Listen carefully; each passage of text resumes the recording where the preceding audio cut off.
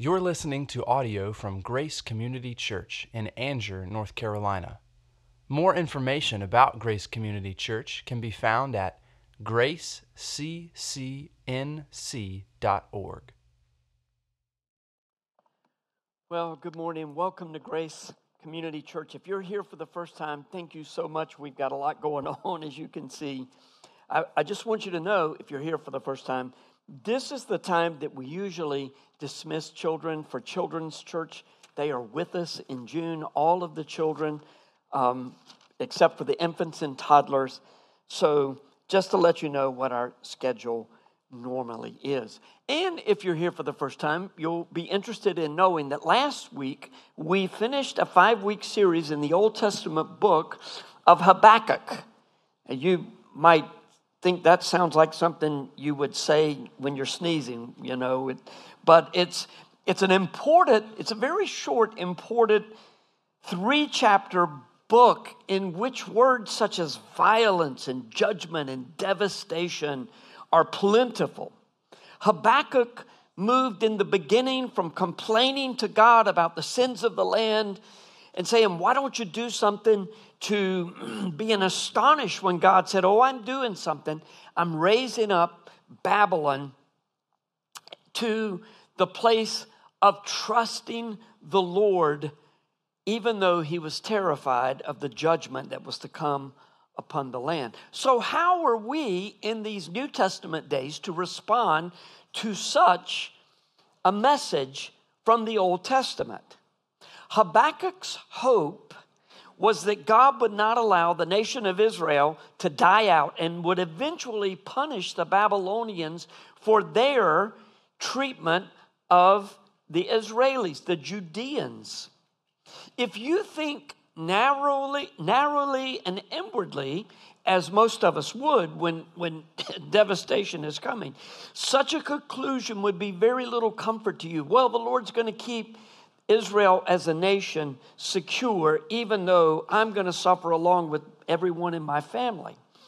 Habakkuk was able to look beyond his own interest and to understand and trust that God was doing what was best.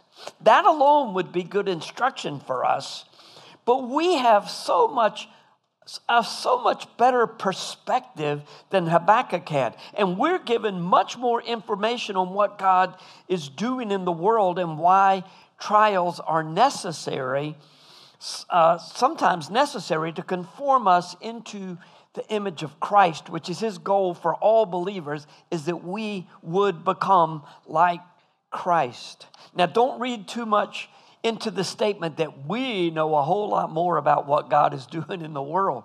We'll be talking about this as we go. And by the way, I'd plan to start Daniel in a couple of weeks. I've had a request from at least one home group leader, and in consultation with the elders, or most of the elders, I've decided to hold off until after Labor Day. And that'll be good when the students are back and we can talk about Daniel in the lion's den and Shadrach, Meshach, and Abednego, all of the trials that they went through, because they apply to all of us, or the lessons that we learn from them apply to all of us.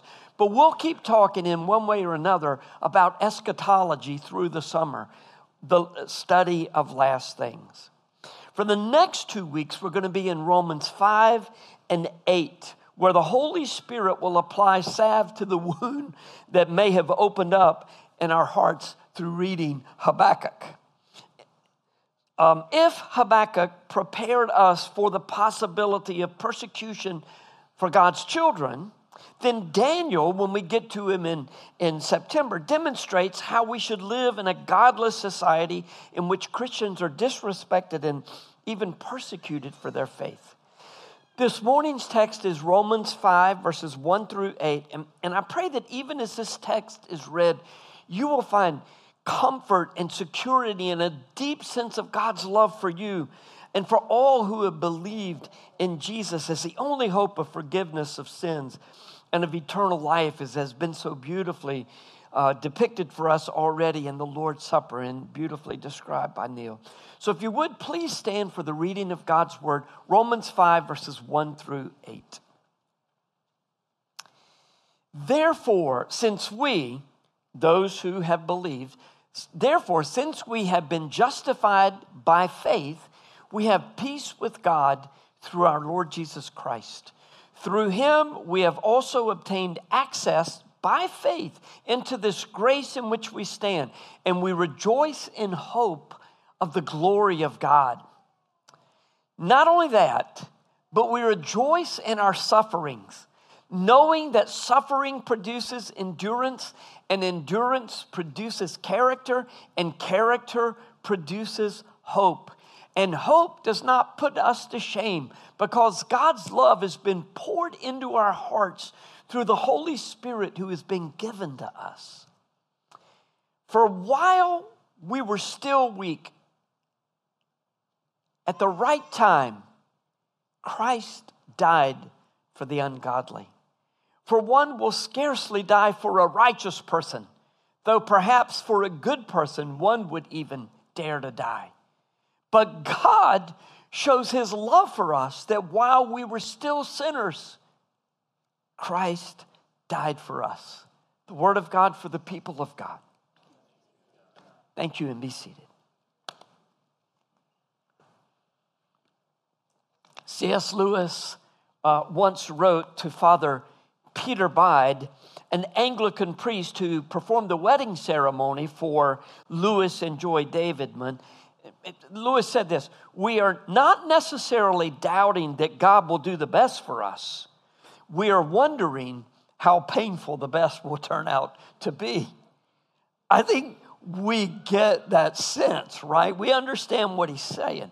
Joy would die a little over a year later, but the absolute certainty of her end was very poignant to both C.S. Lewis and Joy, his wife, when he wrote those letters. If you have never seen the movie Shadowlands, by the way, then that is a must. You absolutely must.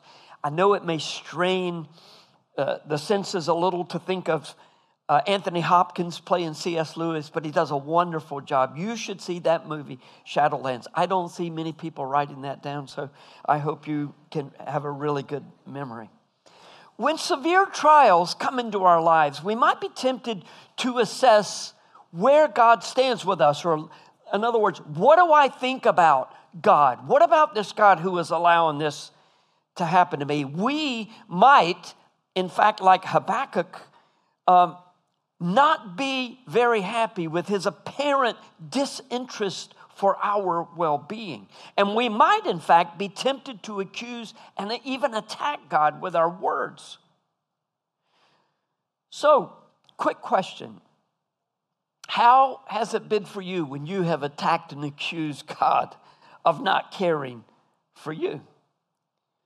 Exactly. It doesn't stop us from being frustrated, though. Over time, though, when we're really upset with the Lord and like, how could you allow this to happen? What's going on here? Over time, a shift begins to take place, and we move from thinking, I'm just going to have to see where God stands in my thinking, to beginning to wonder and assess where we stand in his eyes and with him. Romans 5:1 puts our hearts at rest. Therefore, since we have been justified by faith, we have peace with God through our Lord Jesus Christ. We keep running into the importance of faith. It was all the way through Habakkuk, difficult as that book was. Our faith is not simply a sense that everything will turn out to be okay. It's the belief, it's a very committed, strong belief in the promises of God. And if you're thinking, oh, I want to believe God, I just don't know that I can trust, I'm not talking to you. It's just a sense that, yes, I believe what God says. Your doubts are most likely about yourself, not about God. But these verses are going to help us, help fortify our faith in him. The word justified is from the Greek word group that is translated often righteous and righteousness in the New Testament. And here it could be, maybe even should be translated, therefore, since we have been declared righteous by faith, we have peace with God through our Lord Jesus Christ. In Romans 4:3, we're told that Abraham believed God and it was counted to him as righteousness. And all Paul was doing was quoting Genesis 15:6. And Abraham believed the Lord and he counted it to him as righteousness. Abraham, the father of the people of God, the one who was called out and saved by the Lord and began the line which would give us Jesus. And the writers of the New Testament, the Old Testament and the New Testament both, this Abraham was not saved by his good works. He was saved by believing the promises of God. And what was it that he believed? Romans 4:17, as it is written, I have made you the father of many nations, in the presence of the God in whom he believed, who gives life to the dead and calls into existence the things that do not exist. I don't want you to get lost here. The point that the Apostle Paul was making in Romans chapter 4 was that our relationship with God is not one that we initiate. In other words, we don't say, I believe God exists and therefore I better get my act together if I want to be acceptable to him. No, the opposite is true. God says to us from his word, I sent my son Jesus to die for your sins. And when we believe God, he declares us righteous. Or is it that he declares us righteous and we believe him? Easy answer, yes. Either way, he makes us alive, not because we deserved it, but because he loves us and has called us into his family. Have you maybe attempted to design your own salvation? Maybe you've attempted to craft a way that you can be okay when you come to the end of your life. Good news, as Neil so beautifully articulated, Jesus has already made the design. He's already designed it for you. He's done it on your behalf.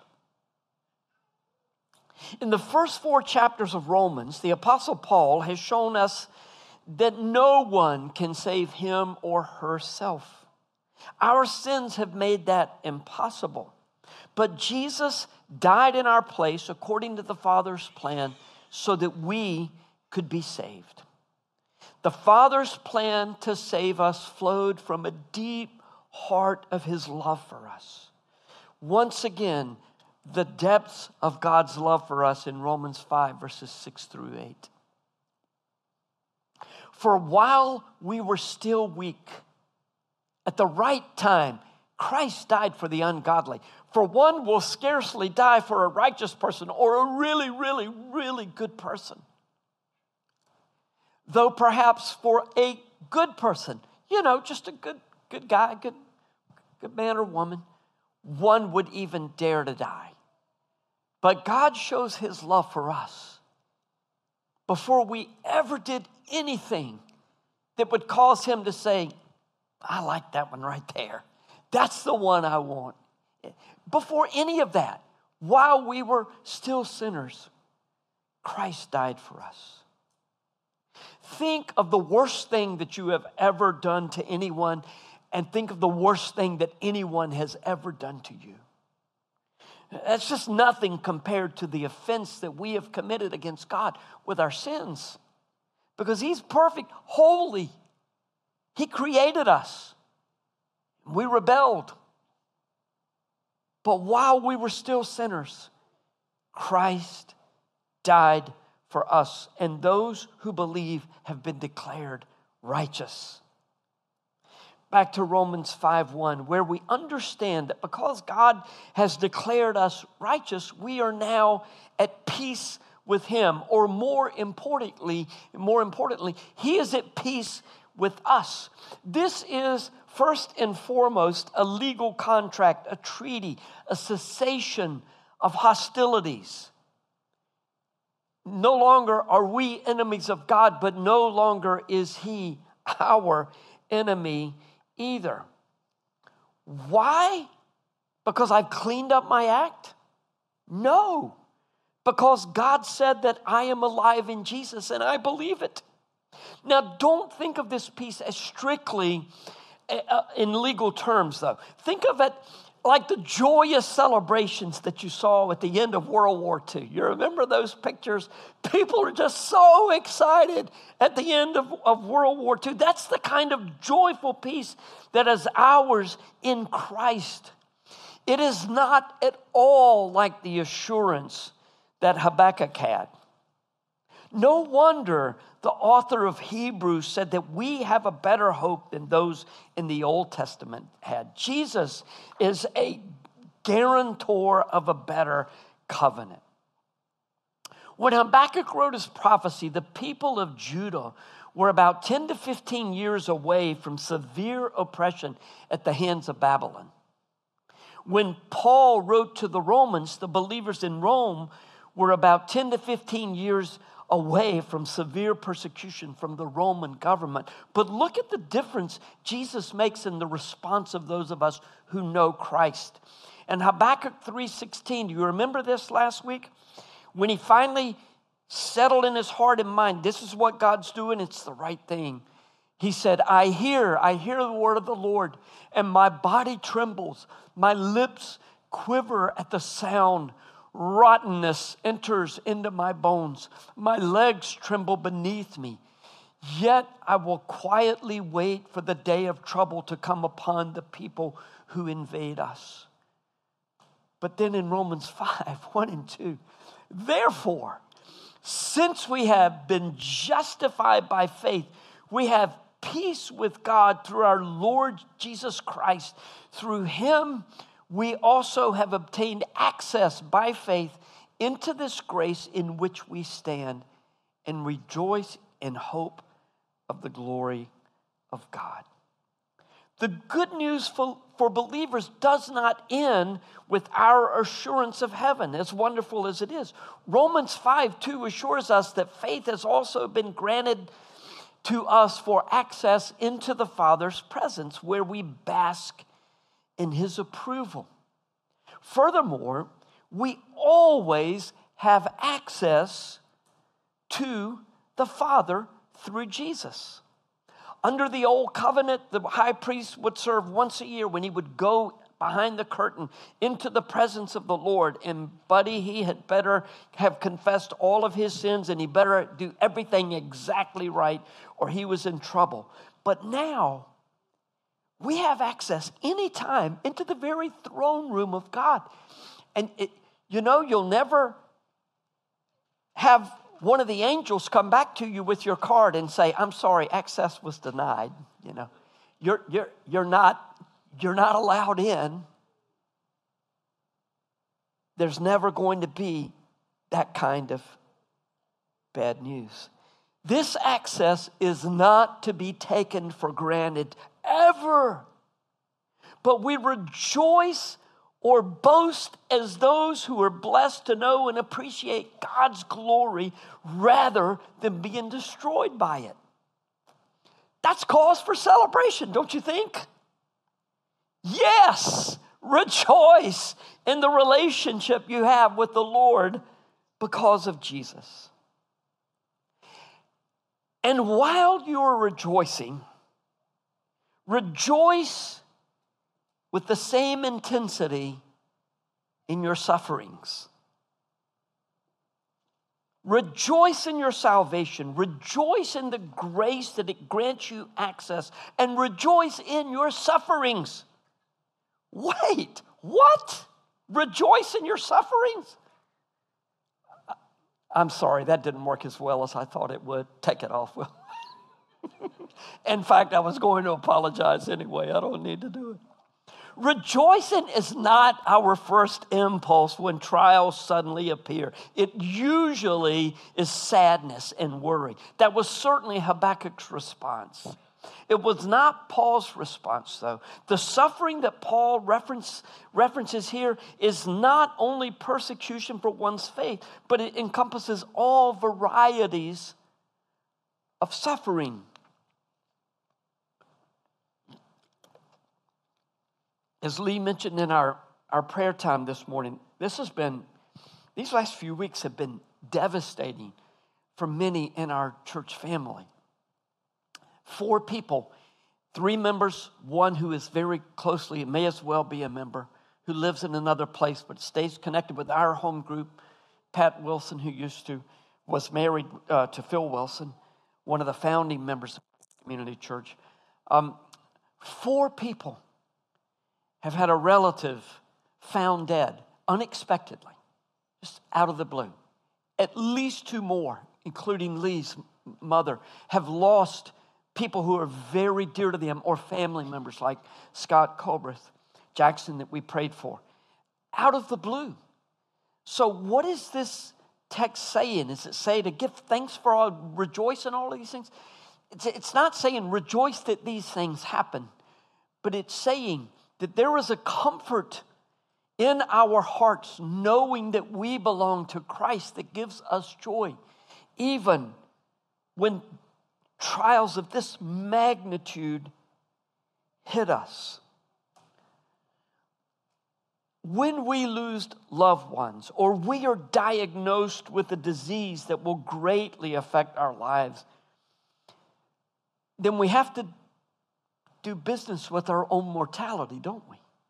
It's another thing we've seen over and over. Alice and I have seen people who all of a sudden, when faced with their mortality, are all of a sudden much more aware of the spiritual things around them. We can rejoice not only because we have a home in heaven, but because the trials that we would do without if it were up to us,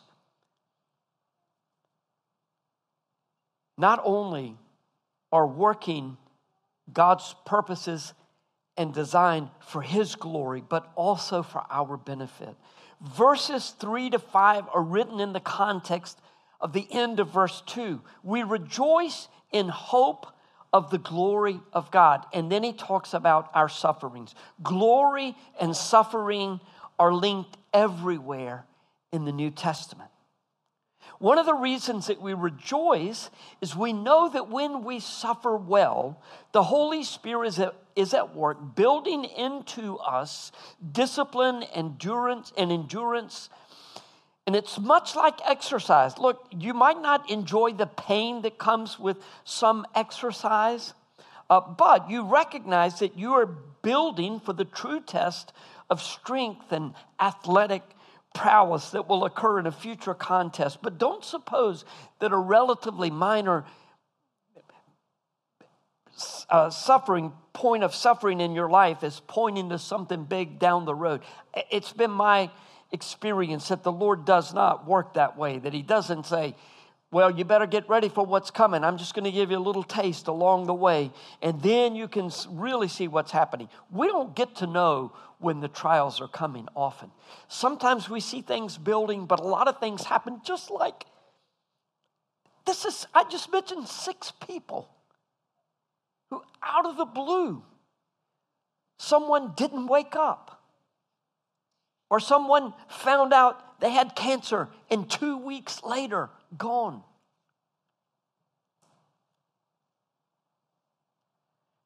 It's been that year for a lot of us. The whole year's been like that for a lot of people. So we don't always know when bad things are coming our way, but we know that the Lord has prepared us by giving us Jesus and giving us access into the grace. And now He's explaining how these trials work to our benefit. Endurance is a necessary ingredient for a life well lived. Anyone can be all in when things go well and then bail when the circumstances or relationships become uncomfortable. Michael Middendorf says, patient endurance is to stay standing there in the midst of pressures pushing in various other directions or trying to knock us down. That's what he's talking about here. That kind of endurance. Suffering helps produce endurance. And I know you've seen it happen to you. I surely have. I'm thinking, I don't see how any good can come out of this at all. And I'm hating this, and I may hate it for months. But over time, I don't even realize that I'm more patient, that I have more character, that the Lord is working in ways in my life that I couldn't have gotten to this place without the suffering. From our study in Habakkuk, we thought a little bit about how nations and empires rise and fall. Discipline and endurance are characteristic of nations on the rise. Distraction and softness are characteristic of nations in decline. So where do you think we are as a nation? Now, this might surprise you, but the answer to that question is not important at all to us as believers as we sit before Romans 5, 1 through 8. Not important at all. What matters is, are we enduring as followers of Jesus Christ, even when there is much pressure for us to cave to the culture and to seek salvation on our own terms? I'm not saying that we shouldn't care about how the nation goes. Allison and I were watching, maybe you heard about it, we were watching Jeopardy the other night, and the question was, in Matthew 6:9, I think it is, it says, Jesus said, our Father in heaven, this be your name. And all three of them sat there. Nobody buzzed in. Nobody had any clue that the answer was hallowed, or hallowed if you prefer Old English.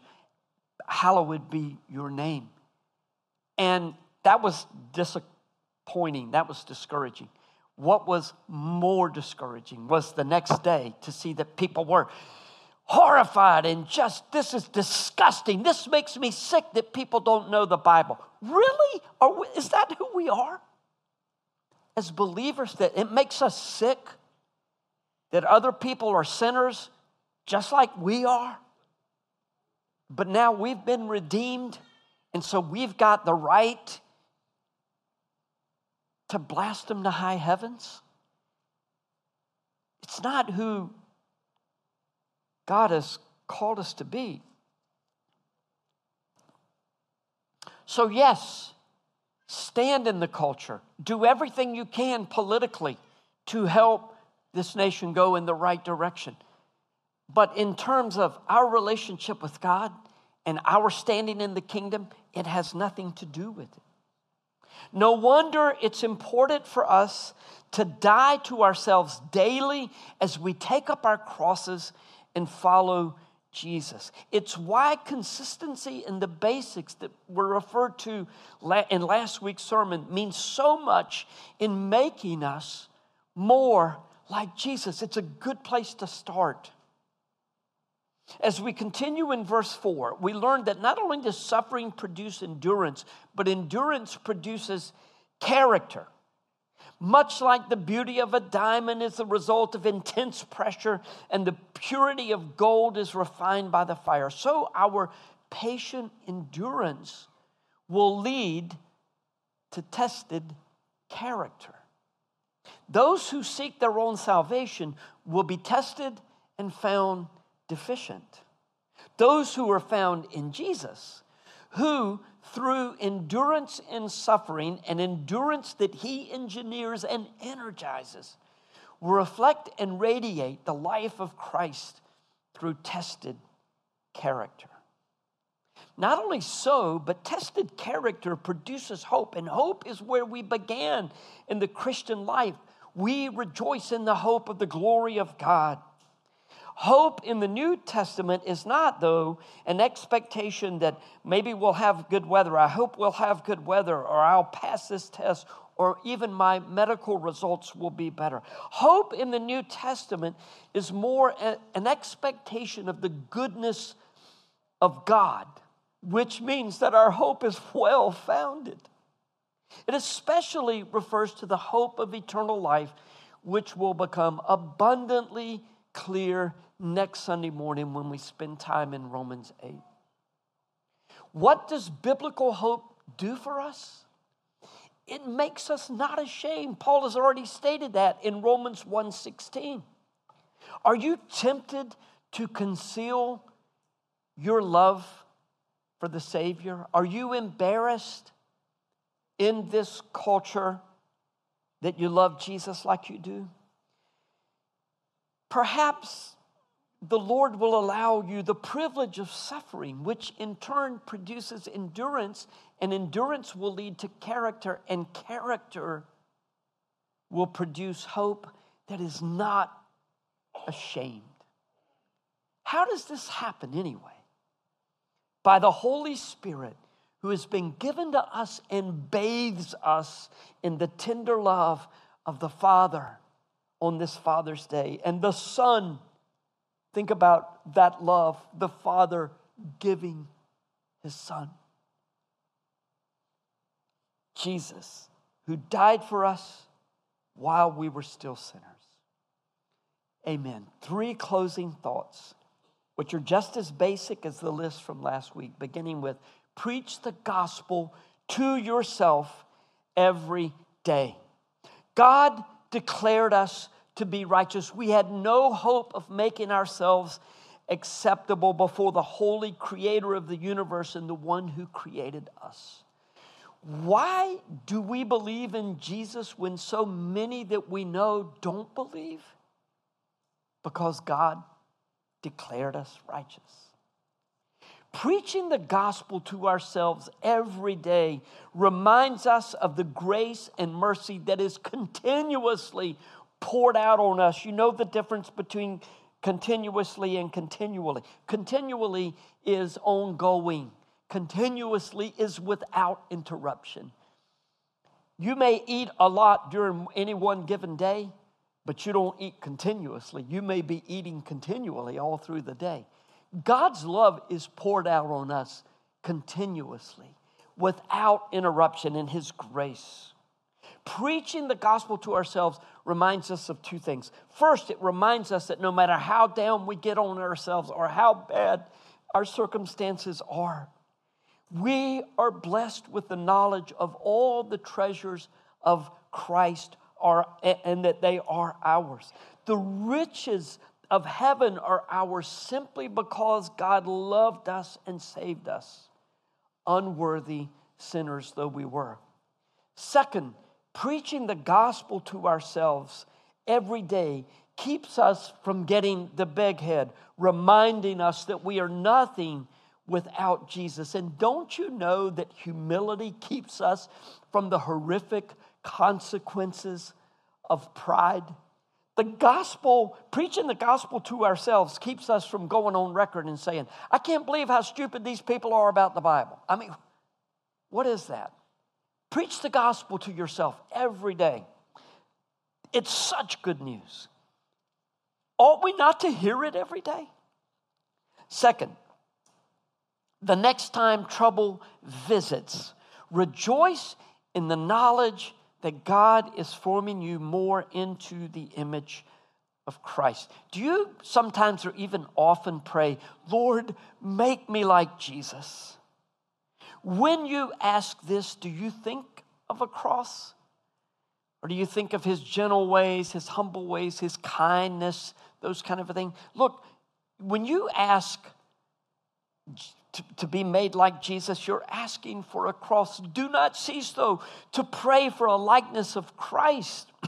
In addition to the pairing in Scripture of suffering and glory, intimacy with Christ is promised at a different level through our suffering. The next time you feel like you're all alone in your grief and your pain and your hurt, picture Jesus right beside you, communing with you in a way that you have never known before. you will walk more closely with Him after this than you've ever walked before. It is not that He has refused to walk with you until you suffer, because He's been walking the whole time. But in suffering, you are granted by faith vision that was previously clouded and limited. This is cause for rejoicing and boasting, which is what the word rejoice is talking about as much as anything. It's what Paul had in mind when he wrote Galatians 6:14, which not be a bad life's verse if you're looking for one, by the way. But far be it from me to boast, except in the cross of our Lord Jesus Christ, by which the world has been crucified to me, and I to the world. We know what is truly best for us, to commit to living as Paul lived, all in and fully His. Suffering has a way of expediting the process, if you will allow it. Boasting in your suffering is to boast in Jesus. Last, rest in God's love for you as though you believe He means what He says about how much He loves you. Quit worrying about whether you deserve eternal life in Jesus or not. You don't. Believe, though, that God loves you, especially you who are doubting your salvation. Did I say it right? I don't know. Stop. Believe that God loves you as much that He says that He does. If you will receive His love, it is never more poignant and tender than when you are suffering. Physically, mentally, emotionally, psychologically, doesn't matter. His love is tender for you. How much does God love you? Let's close our time with verses 6 through 8, once again ringing in our hearts. The beginning, middle, and end of the sermon, Romans 5, 6 through 8. And if you would just close your eyes while I read this, just receive God's love for you.